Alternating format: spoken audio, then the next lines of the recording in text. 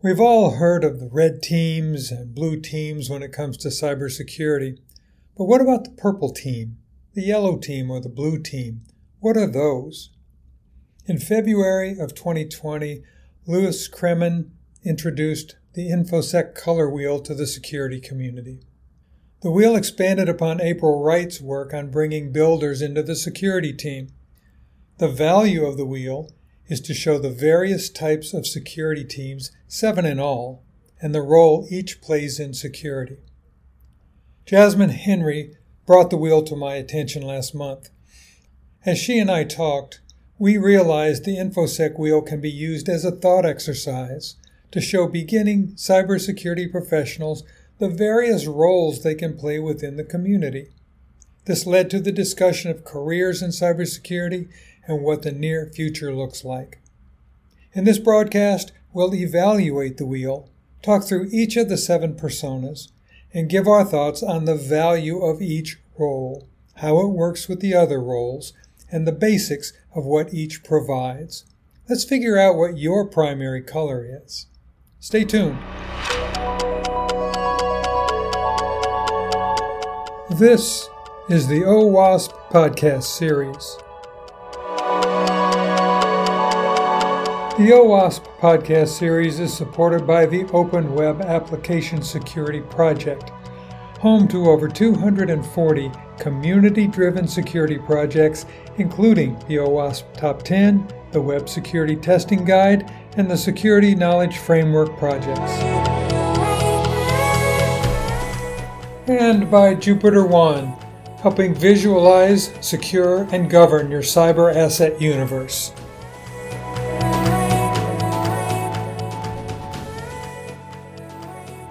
I'd like to hear your career path. Where did you get started and how did you follow that connection of networks to get where you are now?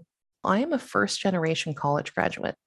And when I was 18, which was 2006, I really didn't see a pathway. I knew I was interested in security, but I didn't have a ton of knowledge of security careers outside of defense. FBI agents doing security things with computers was kind of my knowledge at the time. During college, I worked in really kind of a yellow team capacity.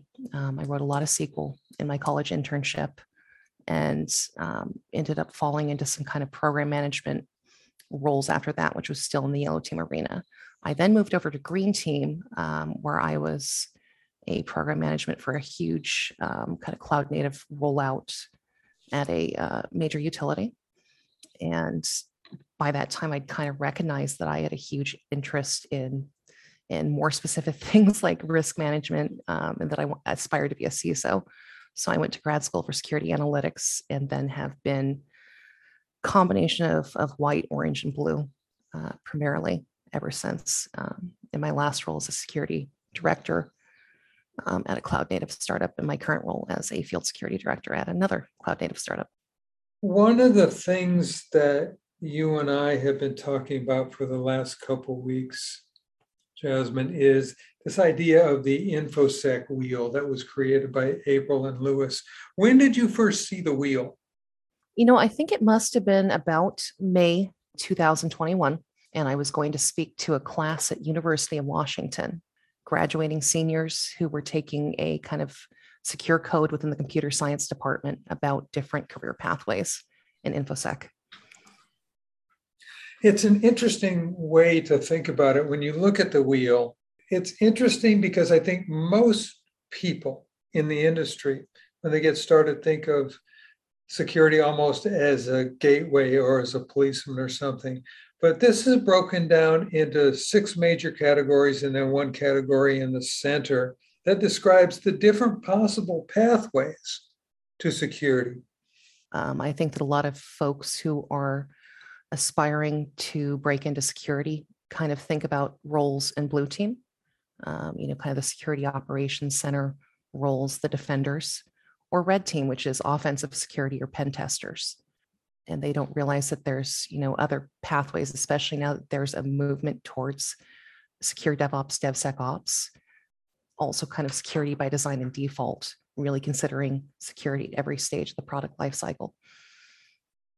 As you say, I think most people who have been in the industry even a short amount of time have heard of red and blue teams. But now I'm looking at green and yellow and orange and purple and white. Let's kind of walk through the wheel. If you'll start with like the red team, because I think people have heard of breakers and defenders. Let's start with the red team. Describe what a red team is. Sure. So red team are kind of what one might think of as ethical hackers. They are qualified, independent security testers who kind of sit outside of the infrastructure that they're testing so that they can objectively see what they can break. And this can take the form of, quarterly pen tests, monthly vulnerability scans. They are basically kind of testing without knowledge of the specific configurations that others, inside the infrastructure might have. The first time I really got close to the idea of red teams, I went to see Shannon Leitz, who runs the red team at Intuit. One of the things that Shannon does, which I have to laugh out loud, is she calls a specific team, an engineering team or a development team, and says, on Monday, the red team's going after you. So she's giving them a heads up. We're going to come and get you on Monday. And so it puts everybody in panic mode on Friday night through the weekend. Have you heard of anything like that?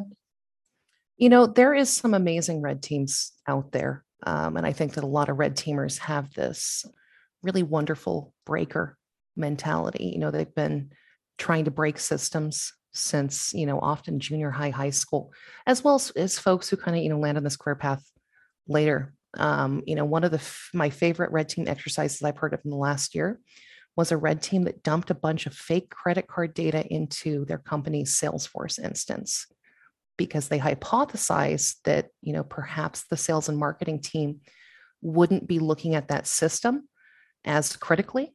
So they were basically simulating kind of a financial data exfiltration scenario, and they succeeded. And it really kind of provided a great example to the rest of the company that every system can be an attack vector. When we think of the red team as defenders, as breakers, the red team is breakers. We go over to the blue team then and say, these are defensive security, the defenders. How does that relate to the red team when we start talking about the blue team? Well, they are securing the systems that the red team's breaking. One kind of major blue team role is a security operations center, a SOC analyst, who are analyzing threats through a security incident and event management system. And I think that kind of security engineers, security architects, and security admins would also fall within blue team. The individuals that are provisioning access to system, creating policies, and evaluating new vendors. Like, these are all really defensive security actions. I think as people are just getting started in their InfoSec career, I think that's the default that everybody goes to in their mind, is they don't give it the word blue team, but that's what they perceive security is. I think that is absolutely true. Although there's also, I think there's a lot of interest towards red team careers because, pen tester is often perceived as the coolest job, the most badass job that a person can have. But yes, I think that blue team is definitely what we traditionally think of as a security career. A lot of folks from kind of military intelligence backgrounds will pursue, the blue team path to continue doing kind of threat research. In the wheel that April and Lewis created here, there's a purple team in between. Is that coincidental that the purple team integrating defense tactics with offensive results? Is it coincidence that's between the red and blue team, or is there a purpose in that? I think there's definitely a purpose. There's been a lot of kind of attention and discussion around purple team in the past few years that I view as a massively positive thing. It's not just isolated to security, but I think that organizations in general can really get better about learning from things they're finding. So purple teamers exist to make sure that the organization is taking what the red team's learning and acting on it, making meaningful improvements. And that can take a lot of forms. Pen test reports is one major thing that companies can learn from. Often for compliance, they'll need to fix certain things before they can pass their next audit based on what the pen testers found. But something I was talking about with Jupiter One security team this morning is that vulnerability scanners, guard duty over AWS, these things can have thousands of findings a day.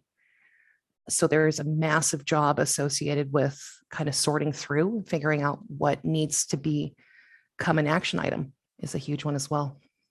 It's interesting, Jasmine, that you mentioned that, because I go back very quickly in my mind when you said there's so many results. If you remember the Target breach, one of the problems with the Target breach is they were notified that there was a problem, but it was within a report of like 60 or 80,000 findings. And there's no way that you manually go through this. So how are we going to take a report like this and actually get something defensible out of it? Well, I think that's a good question. And it's definitely tied to why we do need purple teamers. The red team, in order to be independent, in order to be objective, they can't necessarily have the knowledge of the infrastructure in order to be able to discern what is truly a valid finding. Like, oh, that is a mission critical system. We need to act on that, which is why you need purple teamers. And I think that there's also an element where, with the scale of today's cloud native infrastructures, you really need to introduce as much automation as you can, really continue to refine your rule sets so that you're not just being bombarded with a constant stream of false positives. The other thing that I've heard that's being done too here with the red teams and the blue teams is we need to understand the tools that the adversaries are using so that we can understand how they are infiltrating the systems and be able to work with an understanding of the adversary tool set. Absolutely. There was an ESG study earlier this year that really kind of emphasized the fact that threat actors are using automated tools to discover attack surfaces and vulnerabilities. I think the kind of natural conclusion from that is that blue teams and purple teams and red teams all really need to introduce as much automation, automated discovery of assets and relationships between assets as they possibly can, because as an industry, we can't afford to be 10 years behind threat actors. One of the things that you said to me last week, and it really resonated, was when an adversary is looking at your system, nothing is out of scope. Oh, that's so true. That's so true. And I think that it's relatively easy to really create a narrow scope for audits, but that doesn't really have an impact on your overall security posture. Well, it comes back to the whole idea that compliance doesn't equal security. It's almost become a meme that's the way we need to start thinking about it. Compliance is a checklist, but that doesn't necessarily mean that you're secure. We move around the wheel here. The one next to the red team is the orange team, facilitate interaction and education. And just as a reminder to the listeners here, we're talking about the different types of security professionals in a broad sense. And what we're trying to do is give you a taste to see what resonates with you so that you can kind of choose a pathway that you want to go. So the orange team, facilitate interaction and education. Where does that come from, Jasmine? Well, I think that, a huge part of the security team's job is educating other users. Annual training is often not enough in an organization to prevent insecure behaviors, to prevent folks from writing down their passwords on sticky notes or clicking on phishing emails. I think as an industry, we're discovering that education is really kind of a continuous effort. It's a big responsibility of the security team to continuously educate, measure what's working, measure, impact, and iterate. Following up on that, isn't it the responsibility of the people who build the systems to make it easy to do the right thing? Do we really need all of this training if it's built properly to do the right thing? That's a complicated question. And I think it's an important question. Netflix introduced the concept of the paved road in the last few years, which is that it should be easy for users to do the right thing. So absolutely, the blue team and who's defending systems and the teams that are developing systems, I think absolutely have a responsibility to make secure behaviors as easy as possible, really remove friction from end users. But I think that the Orange team has a responsibility to educate defenders and developers on what defines ease of use for end users, to understand end user behaviors and kind of act as translators. There's an element under Orange team of facilitate, so they have a responsibility to facilitate conversations between teams and kind of triage the flow of information based on what they're learning from users and customers too. On the flip side of that too, we need to start making it hard to do the wrong things. Because as I was talking to Aubrey Stern in London a while back, what she said is that if I'm a developer and you make it hard for me to do something, I'm just going to find a way around it. And that seems to be the pervasive thing here, is that if you make it hard, we'll work around it. Why not make it easy for me to do the right thing?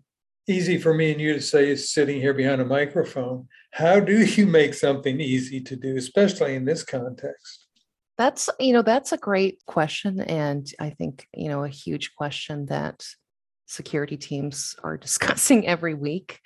I can point to a few examples. I know some organizations are finding that folks hate the authenticator apps and are trying to bypass requirements to do MFA. And as a result, they've rolled out hard keys, almost like little USB sticks for really speedy authentication would be one example of making it easy. Introducing guardrails along the kind of development pipeline where developers are kind of almost herded towards making secure choices and doing the right kinds of checks is another example. And also, being able to demonstrate the value of security to executives makes it less painful and easier for executives to allocate appropriate amounts of budget to security. Jasmine, I do question in a sincere way the value of education. How many times can you tell people not to click on a link in an email? How many times can you say, don't use sticky notes or write down your passwords in a notebook? If that's considered education, it's not working. Well, I think that you're right. Have you ever heard of the concept of suicidal kangaroos? Please go. So there was some essentially biologists in Australia who discovered that there was a specific percentage of the kangaroo population who did not have the ability to learn to not run in front of cars and traffic. It was about 10% of kangaroos. 90% of kangaroos, for whatever reason, whether it was nurture or nature, had an instinct that getting in traffic was bad and could be life-threatening. But a certain percentage of the population really wasn't able to learn that and would often wind up in front of a fast-moving car. And it's kind of dark, but there's an analogy there for security, which is that a certain percentage of users, and it may be 10%, studies show it's probably a little bit more, are not going to respond to training and awareness. And that's where guardrails and the paved road come in. From watching people and hearing the horror stories, my intuitive guess is that it's much, much higher than 10%. There is a real problem when the system itself can't identify something as obvious as a phishing scheme. I shared with our security team earlier that I fell for a phishing simulation that I had set up earlier this year. And you fell for your own fish? I really did. And if you look at the context, it was an email that, a simulated email that was sent from like accounting at my former employer. And my former employer had added like 70 employees in 3 months.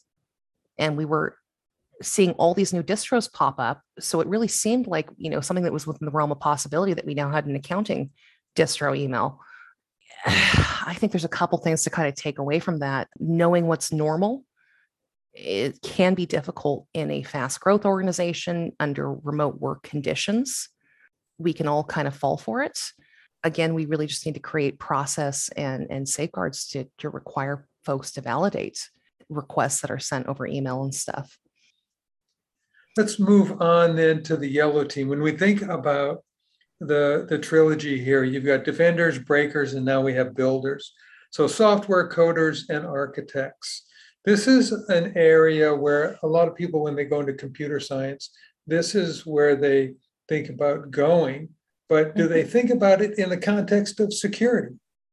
I don't know, but I think that, one lesson the industry is really learning is that security can't be an afterthought. It can't be tacked on to a product once you've released it. And there's, in fact, studies from Ponemon that show that it's incredibly expensive to release an application and then try to, engineer security after the fact. Security teams are never going to have enough employees where they can handle everything on their own, nor should they. I think that we need to embed security champions and security experts into different teams. That includes the product development lifecycle. In today's world, every company is a technology company. Every company is developing a software or technology or applications. They need to have security as early in this process as possible. That includes security-minded product managers who are thinking about threat modeling and secure requirement gathering. That includes folks who are writing secure code, folks who are checking secure code, writing security unit tests, just making sure that security is part of every part of the kind of CI/CD process. The thing that stands out for me in that, Jasmine, is that I don't think people that come into the industry at the beginning level understand the impact of rework on the entire system. Oh, That, it's painful. oh, yeah, it's more than painful. It's expensive, it's Yep. time consuming, it's a resource burn. Everything that you try to stay away from is in rework. Yes. And tech debt can accrue so quickly. It's really unreal. Although tech debt would kind of probably fall more under green team, which is what you and I might think of as DevOps. Those are the folks that enhance security automation with design and code, Well, creating, let's go to green team then. We're yeah. that part of the wheel. Go ahead. Well, I think of green team as the folks that are, operating the pipelines to deploy things securely, and making sure that the pipeline architecture and the process of deployment is secure. In the middle of the wheel, you have almost a pseudo Venn diagram as a circle, which is called the white team, and it overlaps all of the other six teams. What's the significance of that? Well, white team may be your, CISO or security director. It can often be leadership. And then it also can be kind of the JRC function if a company has defined a compliance function that's separate from security. And the fact that it overlaps, symbolizes the fact that these leaders may be managing all these different teams, or they may be gathering data from all these different teams to submit for audits and compliance records and quarterly controls assessments and things like that. When people are looking at this diagram, and I do like it a lot, even though it's a very, very high level and people can nitpick all they want about not everything is covered here, does this give somebody that's interested in beginning security, how useful is this wheel? And I'm asking that as a serious question here. I think it's really useful, especially if maybe folks are approaching trying to break into security with the mindset of, my options are blue team or red team. It shows that there's a lot more. Something else I like about this wheel is that it shows multiple pathways for individuals from non-computer science or non-STEM backgrounds to be engaged with security. And that just does not just mean white team. I think that there is a lot of room for people from kind of liberal arts, humanities backgrounds to do governance, risk, and compliance GRC. But we also need educators. We need people who can do really kind of elegant requirements gathering and specifications on the yellow team, which might be a program manager. And then, purple team also has a huge program management component as well. Where do you place yourself in here? I think that I have come up kind of a green team pathway. I have been the entire blue team at a point, but I grew my team to the point where I was more of a kind of white team leadership with a heavy orange team bent. And I think that's my role here at JupiterOne as well, is a combination of kind of analysis, research, and facilitating education, both internally and with customers as well. As we look at the wheel here, what is the future of security? Is it within this wheel all 7 components working together? Is there another direction it's taking? Can we look at this wheel and say, okay, this is pretty solid. We can use this as a foundation? I think that this wheel is probably the closest thing we have right now. I know that AWS actually released a new DevOps model in the last few months, which they're calling the amalgamation of DevOps. Are you familiar with that, Mark? I have not heard it. The argument is basically that there is going to be some chaos on a DevOps team, and that perhaps the actual DevOps workflow looks a little bit more like an infinity symbol than kind of traditional cyclical representations of the DevOps model. So I could see, the security wheel evolving in this direction, where you've got kind of the ops side and the development side. Blue team, red team could potentially be on both. I think the scary part for me is, we're looking at all this in a simplistic sense, but when you think about the next cyber warfare that's going to happen, and it's going to be nation states going at each other.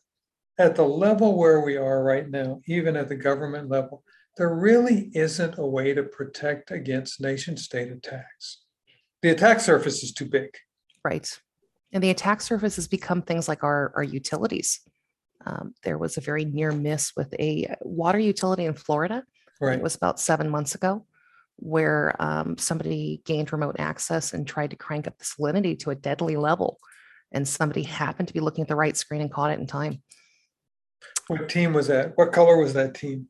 That would have been blue team. That was security operations monitoring, production systems. But when you think about the fact that we have to secure our utilities, our water, our electricity, it's really scary. Security is not an IT hobby shop anymore. It is about human safety. This is the OWASP podcast series. The OWASP podcast series is supported by the Open Web Application Security Project, home to over 240 community-driven security projects, including the OWASP Top 10, the Web Security Testing Guide, and the Security Knowledge Framework projects. And by JupiterOne, helping visualize, secure, and govern your cyber asset universe.